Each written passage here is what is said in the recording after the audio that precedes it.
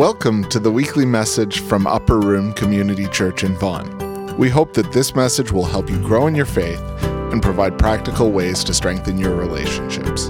For more information, visit us at upperroom.ca. The scripture reading today is taken from the book of Luke, chapter 1, verses 39 to 53. At that time, Mary got ready and hurried to a town in the hill country of Judea, where she entered Zechariah's home and greeted Elizabeth. When Elizabeth heard Mary's greeting, the baby leaped in her womb, and Elizabeth was filled with the Holy Spirit. In a loud voice, she exclaimed, "Blessed are you among women, and blessed is the child you will bear. But why am I so favored that the mother of my Lord should come to me? As soon as the sound of your greeting reached my ears, the baby in my womb leaped for joy. Blessed is she who has believed that the Lord would fulfill his promises to her." And Mary said, "My soul glorifies the Lord, and my spirit rejoices in God my Savior, for he has been mindful of the humble state of his servant. From now on, all generations will call me blessed, for the Mighty One has done great things for me. Holy is his name. His mercy extends to those who fear him from generation to generation. He has performed mighty deeds with his arm. He has scattered those who are proud in their inmost thoughts. He has brought down rulers from their thrones, but has lifted up the humble. He has filled the hungry with good things, but has sent the rich away empty." This is God's word.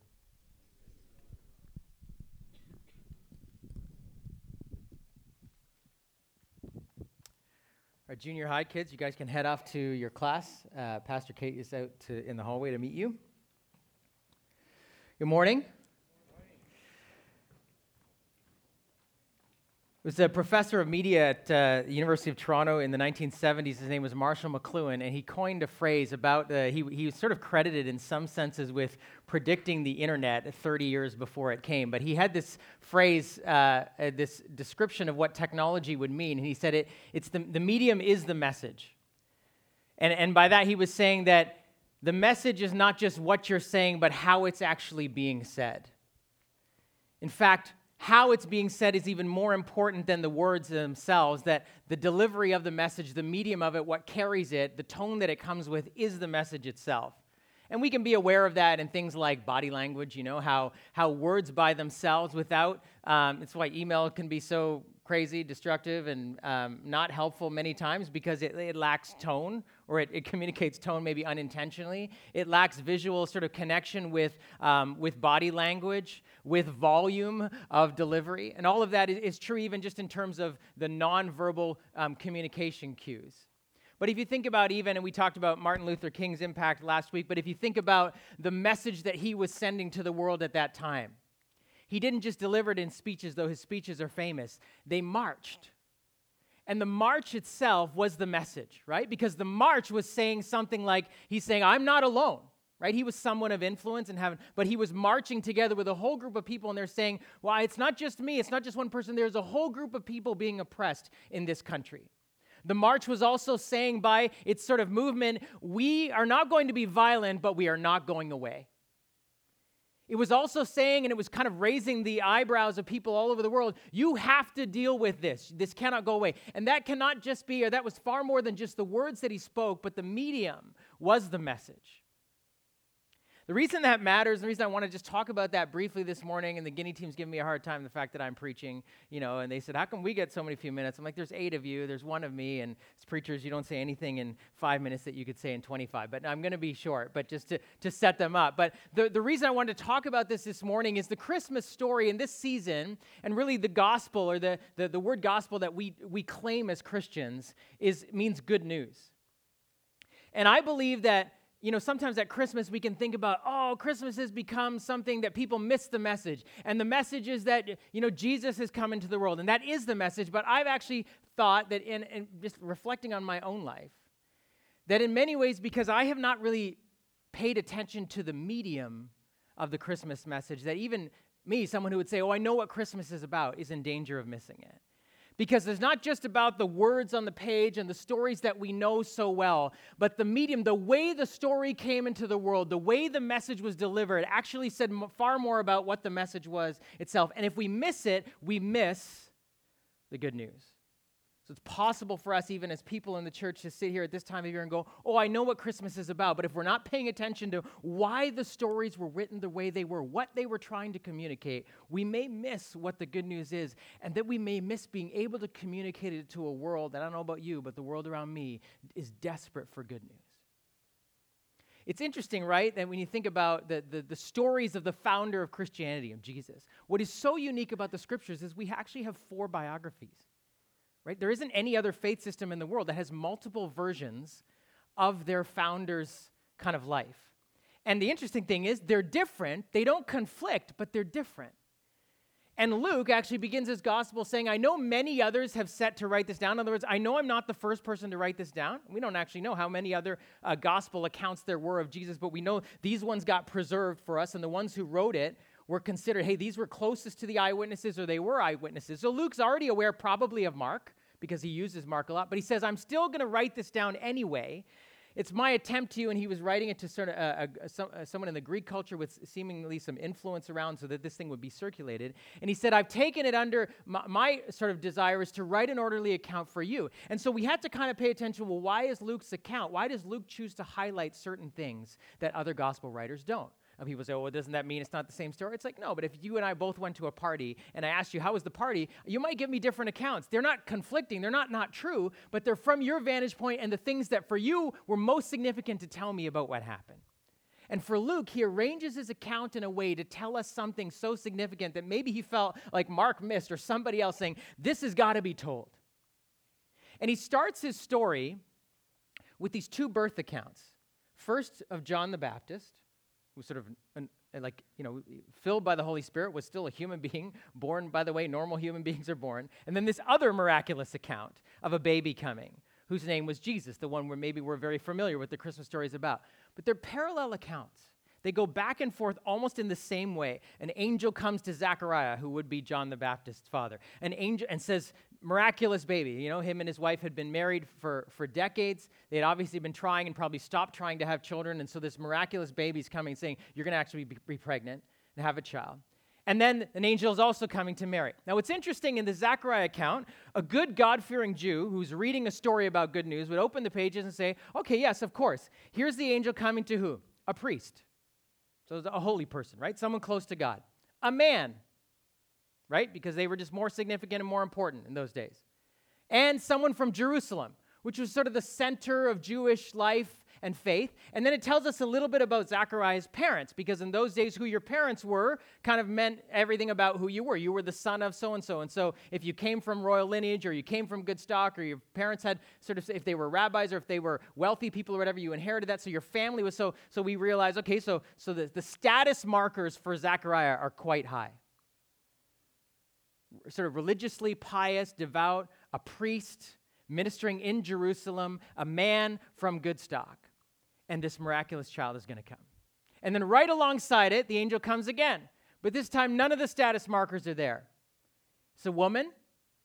And then in those days, and in fact, we know how radical the account of Jesus begins to be, actually. And if you read, especially Luke highlights time and again how the gospel story lifted up women out of the pit that they were in that culture.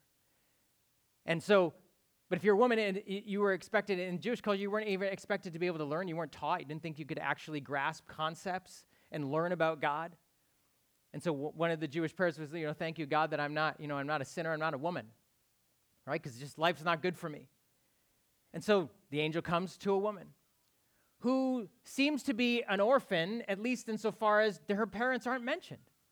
So clearly she came from no stock whatsoever or nothing worth mentioning. We don't even know who she is. She clearly is some peasant family. The only identity she has is that she was betrothed to somebody named Joseph, who did have some good stock. They talk about him and his parents. But that was the only thing she had going for her. Another miraculous announcement, this time even a little bit crazier. You're going to be with child. I've never been with a man. I know, just trust God. Okay? There's two angelic messengers. So in the status marker sort of category, Zechariah far outweighs Mary. Who's the one who's going to believe? Who's more likely to believe? Luke is setting us up. The priest doubts. The young peasant woman believes. Right from the beginning. And her belief was way crazier. Like no woman plans to shop for her wedding dress at time and maternity, right? Like that's just not, it's not what you hope to be. It's not how you hope it's going to hang out. And for Mary, this would probably mean at least the threat of death.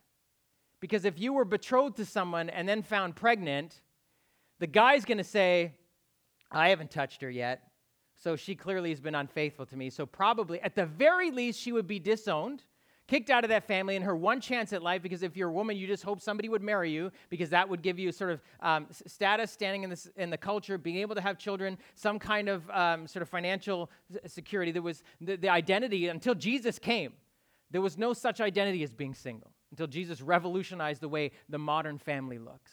But before that time, and so she would have risked that. She may have even got stoned to death.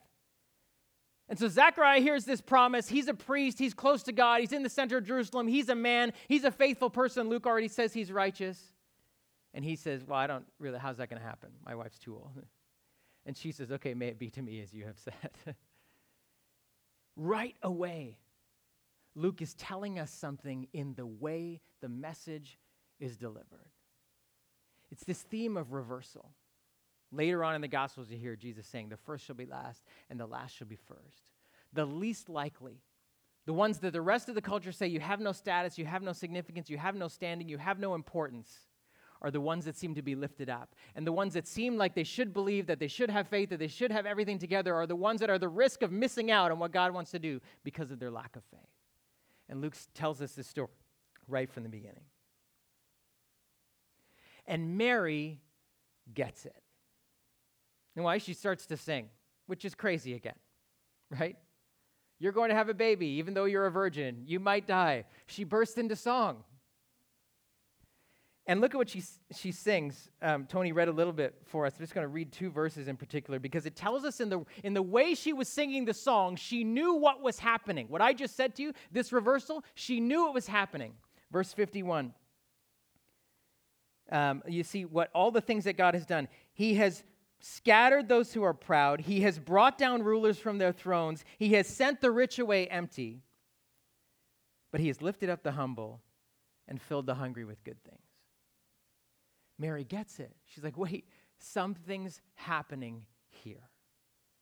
It is a reversal. It is the seed of some kind of good news that the world has never known. And she understood, because in that culture, if you were wealthy, if you had importance, if you seemed blessed, that was because God loved you. And you were, therefore, a blessed person by God. But if you were poor, if you were sick, if you were hungry, if you had no social status, that's because God didn't love you, or you had sinned, or there was something wrong with you. And Mary says, wait a second, how is it possible that someone like me could have something like this happen? She said, wait, the tide is turning. God is doing something totally new. And he's brought down the proud and the rich, and he's lifted up the humble and the hungry. And there's a picture actually of justice going on here, because in that culture in many ways, and actually we begin to see what Jesus said, the reason there were so many who were humble and hungry was because the rich and the proud and the powerful weren't doing what they were supposed to do with their riches and their power and their position. There was an oppression relationship going on, and Mary says, this is now beginning to change. Everything is changing. And we know this actually is the entire ministry of Jesus, right? What was so scandalous about what he did. And she was almost like prophesying, this is what the gospel looks like. It looks different than you think it will. Those who think you're in, those who think you're fine, those who think, sure, God will love me because and basically you have a self-righteousness and a pride. Those who think, well, I have riches because God is good to me and has blessed me and it's for me. You will find yourself actually wondering, am I even going to be in? Right? And that's what Jesus is saying to his disciples later on. It's very hard for the rich to enter the kingdom. And they're like, what? If the rich can't get in, who can? Where did we get this idea of humility being good and being of sort of low esteem, or like allowing yourself to be lifted up by others, that this is a good thing compared to riches and power and importance? It came from Jesus. He reversed the whole system. Everything began to change. And Mary understood it, and she sings about it. See, Jesus, with his life and ministry, began to redefine what it meant to be blessed by God, what it meant to be loved by him. And it wasn't just rich is bad, poor is good. It wasn't that kind of a just sort of yin and yang reversal, upside down kind of thing. He was saying, hey, if you are rich, if you are important, if you do have leverage in this culture, use it in the service of those who don't. What you have been given is not a blessing, it's a trust that if you use it well, one day you will receive blessing, right? What you have in your hands is not great. I'm so glad God has given this to me. It's saying, wait, why has God given this to me? What does he want me to do with it? Because blessing is good, but it's not just blessing, it's a trust. What am I supposed to do with this? How am I supposed to put it in play? And that's why Jesus was constantly going to the poor and the sick and the needy and the disenfranchised and the sinners. And everybody else who thought they were in was so troubled by what he was doing. But it wasn't just sort of a monetary, it wasn't just about health and wealth. There seemed to be this posture that those who were proud and self-righteous couldn't come close to Jesus, and those who had an awareness of their issues and their sin and their need were the ones that knew he was good news. This humility of heart. And Jesus said, that's why he said, blessed are the poor in spirit. Blessed are those that, in a sense, he was saying, look, the poor and the lame and the blind and those who, like in that culture, they were very aware of the sick because you couldn't walk down the road without, any of you that have been in third world countries, you know, the ones that are sick and lame and blind and like missing appendages are sent out by their families. They come to the edges of the road to beg because that's the only way they have. And so you cannot hide from that pain in those cultures. And so they were very aware of that. And Jesus was constantly pointing them and saying, this is what you are like in your heart. There is a sense of need, and those of you that have importance and have wealth and have a self-righteousness and think you've been a good person, you are the ones that you don't actually realize that you are in desperate need of a Savior. Because I am the one that actually brings down the proud and the powerful, and I lift up the humble. Which means there's two great implications for the church that receives the good news. And if we are people who have said, yes, this is for me, it means that we are constantly meant to ask, how can we go and fight the injustice that still prioritizes the powerful and the rich and the privileged and those born in certain parts of the world, and the rest of the world suffers? I've said this to you before, but now they say they're estimated around 27 million people still enslaved in the world. 27 million people. These aren't just people who are poor. These are people who are thrust into poverty or service at the hands of someone who has the right to do what they want with their life. 27 million people enslaved, more than ever in history. There is still the power systems.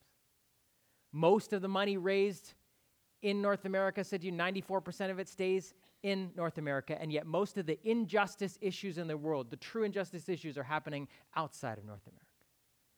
And so the church, if it embraces the call of Jesus, if this is who Jesus is, who scatters the proud and brings down the powerful so that the hungry can be filled, so that the humble can be lifted up, then we, as the church of Jesus Christ, need to move in that direction and say, what are we to do to fight injustice? And no, it's not up to us to bring down governments. The scriptures say that God is the one who makes people rise and fall, and that he is the one who is in charge of all authority. But we are meant to go to the ones and use whatever power, importance, privilege, wealth we have, and in a sense do what Christ did for us, which is to get low, to get underneath them and lift them up. It's why the scriptures say, no, he came so low that, he came and was born and was one of us as lowly as possible. Why? To get below us, to lift us up. So if we understand, wow, this is part of the good news, because this is how the good news came. Therefore, this is what it means to be people of the good news. But the second implication is this: watch out. Watch out lest we get to that place where we say, I'm good, I'm fine, I'm doing what I'm supposed to do. I don't really need to let other people tell me what to do. I don't really, I'm kind of, God, I'm doing my thing. I'm giving you my 10% or 5% or 1% or whatever it is I need to pay you off so I can keep the rest, I'm doing my thing. I'm fine. Or I'm a good person. I don't need anything. I'm trying to fix myself. Jesus is always warning us, saying that's not how you actually receive the good news. You receive the good news empty-handed. You receive the good news open mouth. You receive the good news with an empty spirit that says, Lord, I need you every hour. I need you. And when we are in that place, as the poor and the humble, that's what we receive. We receive the blessings of God, which means the circumstances in your life, the difficulties that you hate, the things that you're praying would stop or go away, or the people that you're praying would stop and go away, that are causing you to feel weak or empty, are the invitation of God to receive the goodness of the gospel. The places where we feel most empty, most weak, most troubled, where we walk with a limp, where we struggle to survive, and we think, man, when is this season going to be over? It is an invitation because the scriptures say he is near to those who are brokenhearted. He has come to fill the hungry. And so the first requirement of receiving the good news is to be hungry for it. Which means, hey, many of us were in a good place this Christmas, right? It's why we send teams to Guinea. Not just because these guys needed to go and help them, and you're going to hear about how they were able to, but because they need to be helped. We are people who are impoverished in our spirit and living in this part of the world, and we need to get close to people, because only when I get close to people who have nothing do I realize how selfish I am. Only when I get close to people who are needing so much from me that I realize how reluctant I am to sacrifice myself for others. Only when I get close to realize that for those who have nothing, I realize how much I have and I want to keep to myself. It is in those places that begins to expose my real need, my deep need for Jesus. And so that's why we go. And so I want you to watch a video that just gives you a little bit of a picture of what our team went through, and then they're going to come up and just share with you the gospel, the good news of what they experienced and what you were a part of by giving, praying, and sending them to go. I just want to bless you. I want to bless you with a greater love for Jesus and say, Jesus, this is what you do. This is why you came. This is why you're good news to me, that they would just help you worship him more. But secondly, that you would just be drawn in more to his work in the world. Not just in this place, but there are people that God has put around you who are empty-handed, who empty-hearted, who need to know his love. And so I just want to bless you with an ability to see that and they all said, hey, we didn't think we could do anything, or we didn't know why we were doing here. Feeling confident is not the requirement. Just having open eyes, right? And being willing to say, okay, God, I'll do what you're asking me to do. So I want to bless you with that. Thanks.